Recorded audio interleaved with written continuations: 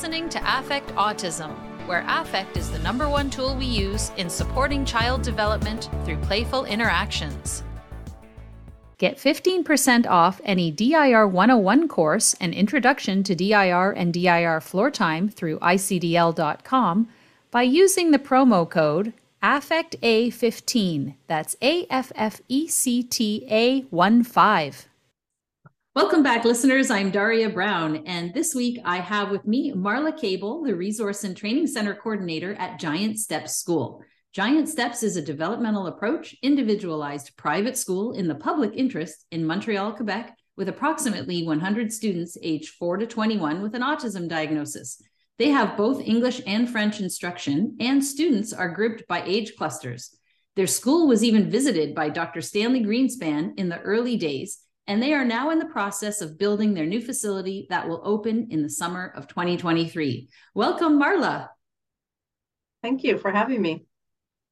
Well, I'm so excited to have you because it's rare that, first of all, that I get to interview fellow Canadians on the podcast. So that's #1, what I like. And #2, to be able to really get more information about another school that's specific for kids on the spectrum is wonderful, especially in Canada. So I'm so excited to hear about it. Can you tell us about Giant Steps? What is the developmental approach, or what is the theoretical basis that you use behind the creation of the school, and how does the school work? Well, maybe going back to sort of the creation of Giant Steps and everything. I mean, it really started with a music therapist working with a couple of kids with developmental disabilities, and then, a demand from parents of wanting more. So she created this pilot project, called it Giant Steps, got funding, and it started from there. So from the get-go, Giant Steps has always been very innovative in the sense of using a lot of the arts, using a lot of, social emotional learning, really looking at the kids' interests and their strengths, and how can we use that to help and support them with their challenges. So that's really where Giant Steps sort of started from and everything. So on this podcast, we talk about DIR floor time, developmental individual differences, relationship-based model. And I just want to let listeners know this is not a DIR floor time school per se, but has an influence of DIR floor time, RDI, relationship development intervention, and other developmental approaches. They're not using one specific approach in general, but it's very in line with floor time principles, which is why I wanted to talk to Marla. Can you describe what kind of programs, or what the classrooms look like, or what does a school day look like for the various age groups at the school? Yeah. Yeah, that's a big question. So that each day is very, very different for our students. Their week is very similar and everything. So like you said, we don't use one approach at Giant Steps. We sort of borrow from a lot of different approaches and make sort of a melting pot that meets the needs of each of our students. So each of their programs is very individualized and everything. For sure, because we're a school, we're mandated by the Minister of Education to follow, certain curriculum and certain guidelines, and, all of that good stuff and everything. But within the school, the kids belong to a classroom. So like you said, the classrooms are separated into age clusters. Because we're a small school, we have 93 kids, ages 4 to 21. So it's not like we have enough kids to do like a kindergarten, grade 1, grade 2 class. So they're in age groups. And then they sort of move up as they age and everything. And then within the school, we have our own SLP, so speech language pathologist departments. We have 3 of them. We have 3 occupational therapists on site. We have 2 music therapists. And then we've developed other sort of classrooms based on the needs of our students. So we have a life skills class. We have a class based on TEVA, which is in French. It's sort of like in Quebec, it's like getting kids ready for transitioning out of school and everything. So all of the skill sets that they need there. So we have that classroom. We have a social skills classroom that does a lot of social emotional learning, and uses a lot of all of that approaches in their group. We also have a computer class, and I think that's all of them.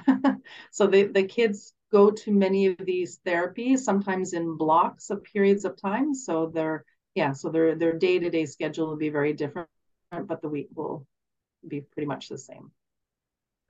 And maybe you can describe what does it mean private school in the public interest? So if it's a private school, usually that means there's a large fee for attendance, but that's not the case. Can you explain how that works?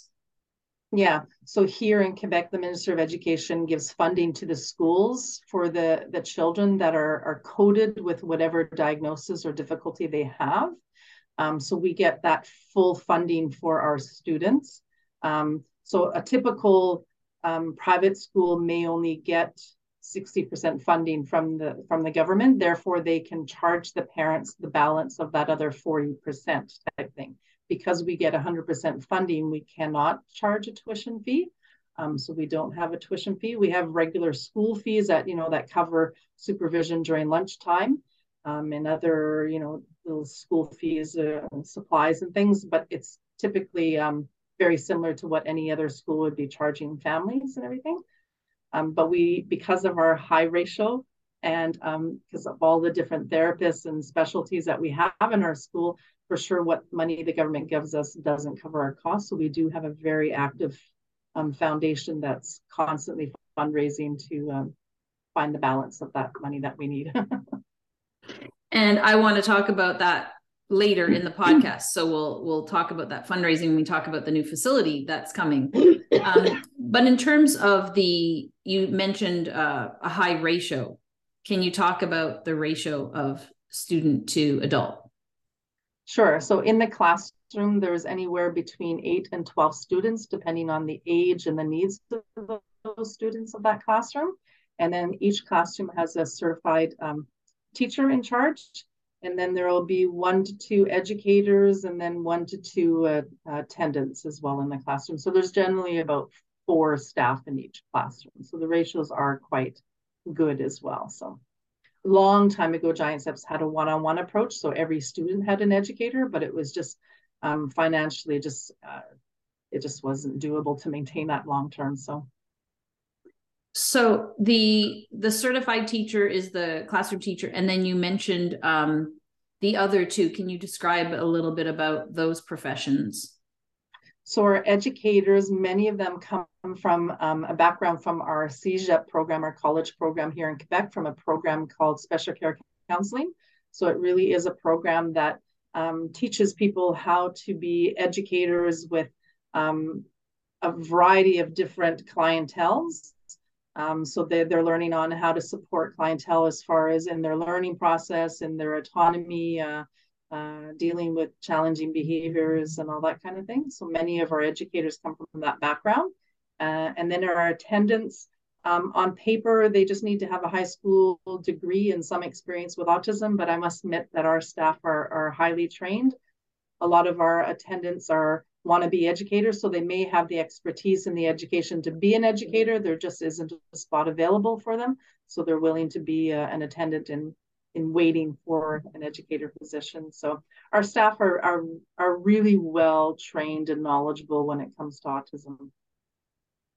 And I love when I was looking through the website, which I will put the website to Giant Steps up at affectautism.com if anyone is listening to this on audio or wants to look it up later. You can look up Giant Steps in the search bar at affectautism.com.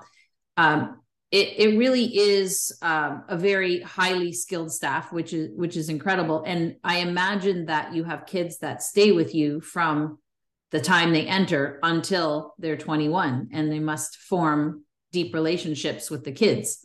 Is there a lot of staff turnover, or I guess you could talk about both? Yeah, so a little bit of everything. So as far as our students, we do have an inclusion program at Giant Steps that we didn't talk about. So Giant Steps really believes that any individual that can be in an inclusive environment should. So we've always had, Giant Steps has been around 40 plus years, and we've always had an inclusion program whereby our kids go out into a regular classroom in a school in their own neighborhood. with one of our educators to practice to be in a regular classroom, with the hopes that they will learn strategies and supports and be ready to transition back into the school board without us and everything. So that's always our hope. So on a year-to-year basis, we may have a couple of kids that were able to transition out, so they stay with us. They may just stay with us for a period of time. Then we have other kids that do stay with us their entire, if we want to say, school career, so ages 4 to 21 with us, I think. So for sure, those kids that stay to 21, you know, if the staff has been here that long too, they definitely create a very strong connection with staff and everything as well. So, and then I forget what the second part of your question was. Oh yeah, staff turnover rate. Oh. Yeah, I think any agency, they typically say that the life expectancy of an educator in a facility is about 5 years. So I would say that we have a huge clunk of staff that have been here 15 and more years. And then we have a big clunk that have been here, you know, 5 and less type thing. So, and I think that's good for an agency to have both senior staff, junior staff, because the senior staff come with their expertise and their knowledge that they can share with the newer staff. The newer staff come in with new ideas and new experiences and different ways of thinking, which can be really beneficial to an agency as well. So, yeah. Right. And I just wanted to share my screen for those watching on YouTube. You can see it if you are on audio. It's giantstepsmontreal.com. And I'm just showing their website that you can look up. I wanted to ask a little bit about the English French. So is it a bilingual program, or is it some kids are learning in English and some kids are learning in French, or a little bit of both? Giant Steps is not a bilingual program. The kids are really taught in their mother language. So we have an English sector and a French sector. For sure, within Quebec, kids do need to be learning the opposite language as a second language. So we do take care of that as well. But the children are taught in their mother language and everything. So the kids that are coming into the English sector do have to have a special paper from the ministry showing that they are allowed to be educated in English. And I imagine there's a very high demand for people to be in your school. How does that work? Because Montreal is a very large city and you only have 93 students. Is there a large waiting list? How do people get into the school? Does it have to be in their school district? Or there's so many different ways it works with schools and across the United States and different provinces in Canada. Yeah. So 93 spots. And from 1 year to the next year, because kids come in and take up that spot, and it's not like a kindergarten class, they all move up and then you can move all those kids in. So each year it differs. You know, we can have anywhere from 1 to 10 spots available each year. So each year we kind of survey our families to see who's coming back, who's not, who's aging out, so 21 and plus, who's transitioning out, so then we know how many spots are available. And then we look at the files that are waiting and, you know, try and figure out who fits the age bracket for the classroom that has a spot available and for the language of instruction. And then we typically invite in around 3 kids for every spot available. And we have a multidisciplinary team that evaluates the kids and then determines who we think would best fit our program and that we would be able to offer them the best support possible. So that's really hard on the team to make that choice and everything. So families can apply directly to us. We do have to have an interboard agreement for transfer of funds and for accessibility to busing and to do our inclusion program. So, you know, we have on average about 350 families hoping, crossing fingers that they'll get into Giant Steps and everything. And that was one of the main reasons why we created our resource and training center, was that we recognize that the majority of families will not benefit from sending their child to our program. So we wanted to at least offer something else to families to help and support them, because we know families are on multiple wait lists, you know, left, right, and center. So what can we do to help and support that greater community? So let's talk about this resource and training center. What is it? So when I try and describe the resource and training center, I say we have 3 mandates. So our first mandate is to help and support our staff and students and families that are part of the Giant Steps community. So we have a room in the school that we warehouse all of the teaching supplies that the staff will need. So we can create kind of a lending library so they don't have to recreate and remake things that already exist. The Resource and Training Center supports all of our staff in their professional development. So on our professional development days, we bring in guest speakers or provide them with readings or videos or things to help and support them. Because we know that, you know, the field of autism is constantly growing and maturing. So we have to keep up to par and all that. So we're helping and supporting them with that. I understand that you had Dr. Gil Tippy as a guest speaker last year at the school. We did, yeah. Our listeners will be familiar with him. So I just wanted to bring that up. Yeah, no, for sure. So that was really exciting to have him talk to us and everything. So yeah. So we have a variety of different speakers come and everything. So that's mainly our internal resource center. And then the resource center, the second mandate is really that the Resource and Training Center is open to the general public. So any family, any autistic individual, any teacher, professional can come to the center and they can borrow some of our stuff if they want us to make and create either teaching material or visuals or anything like that. We can do that for them. We also offer courses, workshops, conferences, and either we will organize them and people can attend, or I could have a group of people contact us and say, you know, we're a school, we'd really love you to do a presentation on how to better include autistic kids in our school setting. And that's something that we can put together specifically for them and do that. And so other public school, excuse me, other public schools in Quebec, in the Montreal area? It could be literally anyone. I mean, it could be a school, it could be a daycare, it could be an organization, a sports facility. It could be anyone. And is it usually local, or do you do them over Zoom, like for other places too? We do it over Zoom, and we can travel too. So last week I was in Quebec City for a week supporting a school up there. So I've traveled around helping different people and everything. So yeah. And then the last thing that the Resource Center offers is consultation. So that's really, a school has tried all their tricks and strategies for a student and it's not going so well, or a daycare, it doesn't quite know what to do. So we can send someone in and observe the child or the individual in question, and then give the team all different types of strategies on how they can better support that individual in that, wherever they are, whether it's a school or a home or daycare type thing. Wonderful. So that's our second mandate. And then our third mandate is really a social mission. So we really recognize that we have a lot of expertise to share. So we want to help and support communities and cities to make sure that not only are they understanding what autism is, but how can they be more inclusive and welcoming to all individuals, especially those with autism. So I support agencies in their making sure their environment is, autism friendly, helping them if they want to make sure that their interviewing and their job setting is welcoming to autistic employees. So it's really quite vast and everything. And the list has been it's been growing of who I've been helping and supporting. So anywhere from, we've done a lot of work with police officers, firefighters.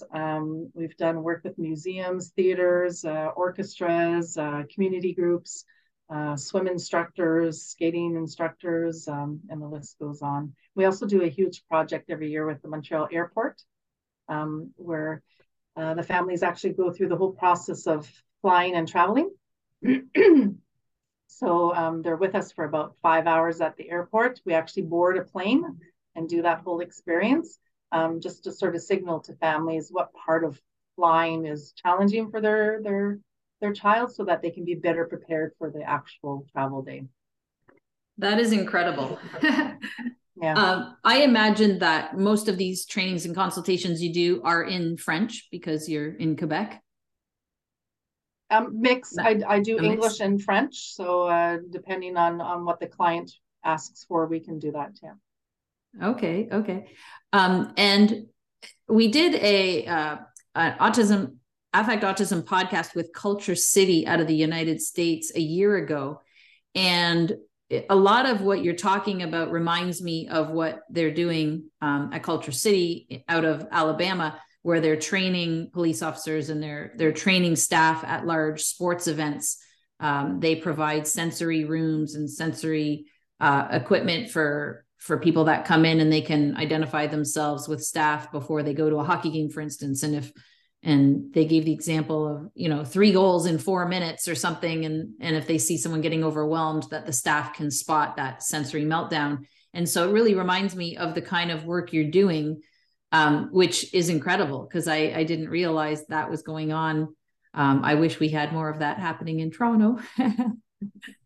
Yeah. Did you have some eye-opening experiences or stories that you're comfortable sharing about people and their, what they learn and the light bulbs that go off when you do these trainings? So maybe a couple of things. So one thing that came to mind is we did a huge program with the first responders. And if you go on our website, the program is there and it's free and anyone can download and use it. And the police officers, it's actually on their national network as far as the training. So any police agency in Canada can access this program that we've put together and everything. But in putting together that program, one thing that really stood out for us was that we were trying to make it that the police officers change all of their behavior to help and support autistic individuals.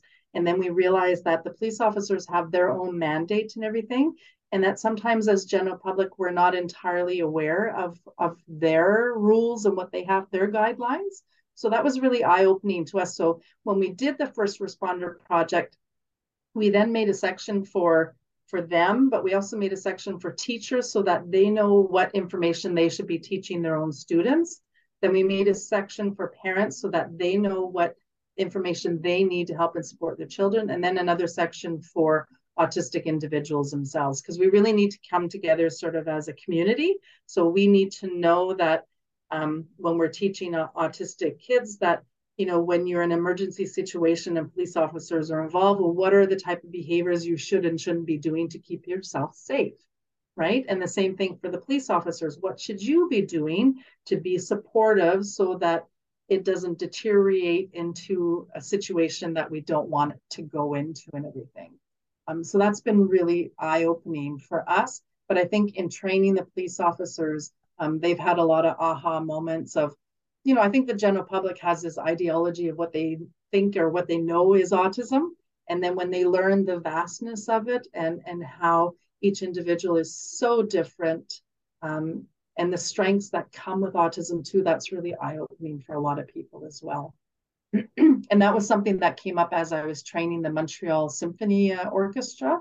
A lot of their workers were saying, wow, what I thought was autism isn't that at all, and that you've really taught me that it's so much more and everything. So that's been really rewarding. Yeah, there's so many myths out there. I've had a podcast with some self-advocates about, the myths of autism and how, they're, now it's moving more towards the neurodiversity movement, saying, there's more neurotypes where you might have an autistic brain, but then there's co-occurrences. So everybody sort of branches everything under autism, and it's the stereotypical child flapping their hands and meltdowns, and whereas it can be such a range of different things. So it's amazing to hear about the work you did. For those on audio, I was just showing the sections of the website on the video that Marla was describing that you can access. And again, it's giantstepsmontreal.com, and I will put links to it in the blog post. I'm really eager to hear about the other section on the website under the foundation tab where you do fundraising, because fundraising is always such a huge challenge for, organizations that are trying to provide, we're always looking for funding, and you guys have done such an incredible job of fundraising. And do you want to talk about that a little bit, and then we'll get into the new center that's opening up? Sure. Well, hats off to our foundation, because they do a phenomenal job. To cover our costs, they're raising about $1 million a year. So how they do that, it's just like, and they've been able to continue doing that during the pandemic and everything, which is really incredible. So, I mean, the foundation isn't doing like little cookie sales, right? They're doing some pretty massive campaigns to bring in that money. Every year we have a large auction. So we auction off items and everything. So that's a major event. So yeah, so I mean, we do have companies and patrons that have been with us a very long and are very loyal and very generous to us and everything, and we thank them immensely. So yeah, so they're working really, really hard. Yeah, it is incredible. I see that on the I'm going to go back to the homepage here, because you can see the new building that, if I understood correctly, is already constructed. It's in the midst of, yeah. And is this it? Well, that's a rendering of what it will look like. Yeah. Okay. So okay. We're building ground up. It's a $52 million project. Wow. So the foundation has had to raise a little bit more than half of that. Wow. And they've done this all during the pandemic. So like I said, I mean, phenomenal team and everything. So yeah, so we're very excited. It's like a huge undertaking for us. So what is going to change with the new center? So Giant Steps is currently in one area just west of Montreal, and they're moving to more of a central location in Montreal to a new building next school year. And yeah. So can you describe what the new center is, how it's going to be different and similar? So everything's going to change and everything's going to stay the same. So what we're doing is, with the new center, it will have 4 pillars in it. So the first pillar will definitely be our school. So we're going to increase our student body from 90 to 120. So we're still looking at, will those be more French classes and how many and what that will look like and what age groups and everything. So that's expanding. The resource and training center will also be expanding to include kind of like a community-like center. So we're hoping to offer more services and support to families and individuals on, in the evenings, on the weekends, during the day. How can we respond to the needs of families and autistic individuals? So that could be anywhere from, renting out a gym. It could be offering, more parent courses or sibling classes or social events. So that will be all published very soon. And then we've partnered with the researchers and the universities to have sort of a research living lab on site too, so that they'll be able to do research that will impact how we support our students and everything. So that's exciting as well. And then our 4th pillar that we're really proud of is we're really developing adult services, so an adult program, because we know that as our students age out of the school system, supports and services for autistic adults are few and far between. So we want to develop that and everything. So I have a question about the last 2 points that you made. So the research center, will this be students that are currently at McGill or Concordia or like other local universities coming in and using the school population with consent, of course, as research subjects in social science kind of research, or what kinds of setup will it, what kind of setup will it be? Yeah, I don't want to talk too much about the details because we haven't actually published all the details, but okay. kind of like that. Yeah. Yeah. Okay. So it will be a way to get more applied, cutting edge research that will help inform instruction, not only for your own school, but as a model for other centers and schools. Exactly. Yeah. Yeah. Yeah. Because I think we really recognize that sometimes research is really, at the top end and everything. And we really want it to be applicable. Like, okay, like now you've learned this and you've proven this, but how can we apply this to really to make the lives better for autistic individuals, That's wonderful. Will the funding for the research come from all different sources? I'm not sure on that part. Not yet. Okay. Because I know, like I know a lot of grad students get federal funding through grants, and then, you know, there might be funding through your fundraiser, you know, all different areas. But that's amazing that you'll include that in there. I think it'd be amazing too if the autistic students get a chance to participate as researchers down the road in some capacity and learn to be researchers themselves. For sure. And that's often a complaint or a concern from the autistic community, is that they're not involved in that process, right? So we want to make sure that they are involved in all levels. And we do that already, you know, like when we did the first responder project, we had autistic adults and children involved in the process and the decision and the creation and the making of and everything. So we really try to make sure that we are including all individuals, autistic individuals, in all of our program and decision making and everything. Amazing, amazing. Let's get into the employability things that you do. I know that you mentioned that you have the training and consultation through the Resource and Training Center, but you also have a program where you promote employing autistic students or autistic individuals. Can you talk about that program? Yeah, so for a couple of years, we've had a program called Polaris where we partnered with Loblaws, and we actually have like a practice supermarket. And so individuals come to learn all aspects of the supermarket, from manning the cash to stocking to warehouse and everything. And our goal was really to work with Loblaws so that they teach the skill sets to autistic adults, so that eventually they actually could be hired on as full-time employees with regular benefits and salary as any other individuals would in their enterprise. So we've been doing that. We've been working with a couple of hotels here in Quebec as well. So they've started to hire autistic employees as well. And now we're beginning process with Saint Hubert, which is sort of a chicken restaurant chain and everything as well. So our goal is to help agencies, just have the knowledge and the skills so that they can hire autistic individuals as a regular employee and everything, right?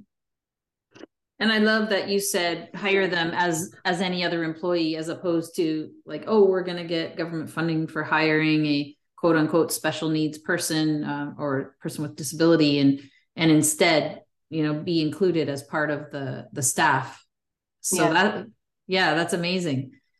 Do you find that you get feedback after they've been employed for a while? Do you hear much feedback from the organizations that you've worked with in the tourism industry or in the grocery store? Yeah, I think the employees and the sort of the bosses of those agencies are impressed. I think they're blown away. I don't think they realize how successful it could be. You know, if a few modifications or accommodations are given to employees, the employees themselves, I mean, they're so proud, and their quality of life is so great because of the experience. So I think everyone ends up benefiting from the program and everything. Is there anything else about Giant Steps that we haven't covered that you really want to highlight or share? Well, I mean, we're not limited to Montreal and Quebec either, right? I mean, if someone else is in another province or another country and wants our help and services and support, we're open to doing all of that and everything. We don't want to keep everything for ourselves. We really believe in sharing. I mean, one big reason we take in a lot of interns from a lot of universities and colleges doing their internships with us and everything, because we want to teach, right? And we know that the more we teach, then that filters out and helps in support and everything. So I guess the other big thing that we do through the Resource and Training Center, we partnered with the World Health Organization, and we offer what's called the Caregiver Program. So it's a 9-week program for families with young children, whether they're diagnosed or not. And we teach them different strategies throughout this 9-week program and help and support them through phone call check-ins. And we also do Zoom Zoom home check-ins too, to coach them and guide them and help and support them as well. So that's something else that we're really proud of as well. And is it a separate staff that provides that coaching, or is it the staff of Giant Steps, or do you have, a separate team that does coaching specifically for that program? So far, it's Giant Steps staff that are doing that. The goal of the program eventually is to have kind of a master trainer and then facilitators so that we can train more people. Right now, Yukon Autism and myself through Giant Steps are offering the program and everything. But yeah, we're hoping to train more people so they can help and support more and more families. So, and it is a free program. There's no charge for families to attend this program at all. Incredible. I imagine it's such a help for people, and there's such a demand for it. So, well, wow. I mean, it's filling that gap because families are always on waiting lists, waiting for services and support, right? So that's why this program was really created, that you don't have to have a diagnosis. You just, your child is struggling and has challenges, and you want, as a parent, to have strategies on how can I help and support them, like how can I help them develop a communication system? How can I help them learn skills for everyday living and everything? So we really help in that regard. So. And I love that you're using social, emotional, sensory approach for all of those trainings versus a behavioral approach. I think that's such a positive move forward compared to a lot of the services that we have here in Ontario, for sure, but everywhere. Thank you so much for everything that you guys do, and for sharing all of this information with us. It's really incredible. I think that it can be a model for other schools for sure. And hopefully this podcast will reach people that, you will inspire to do similar types of things. I know that funding is always the major issue for everybody. So the fact that you guys are so successful at your fundraising is really incredible. Yeah.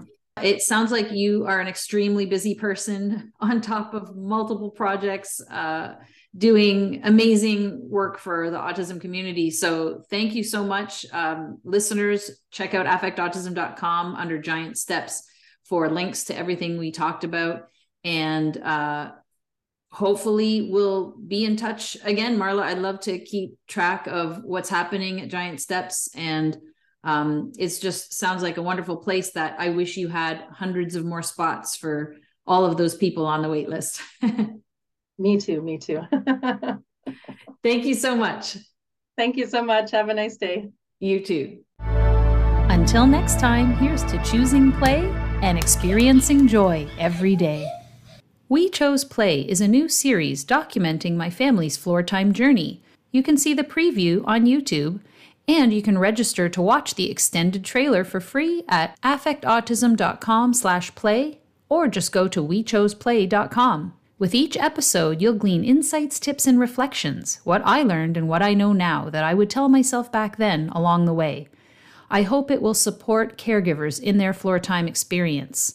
We chose play. We have joy every day.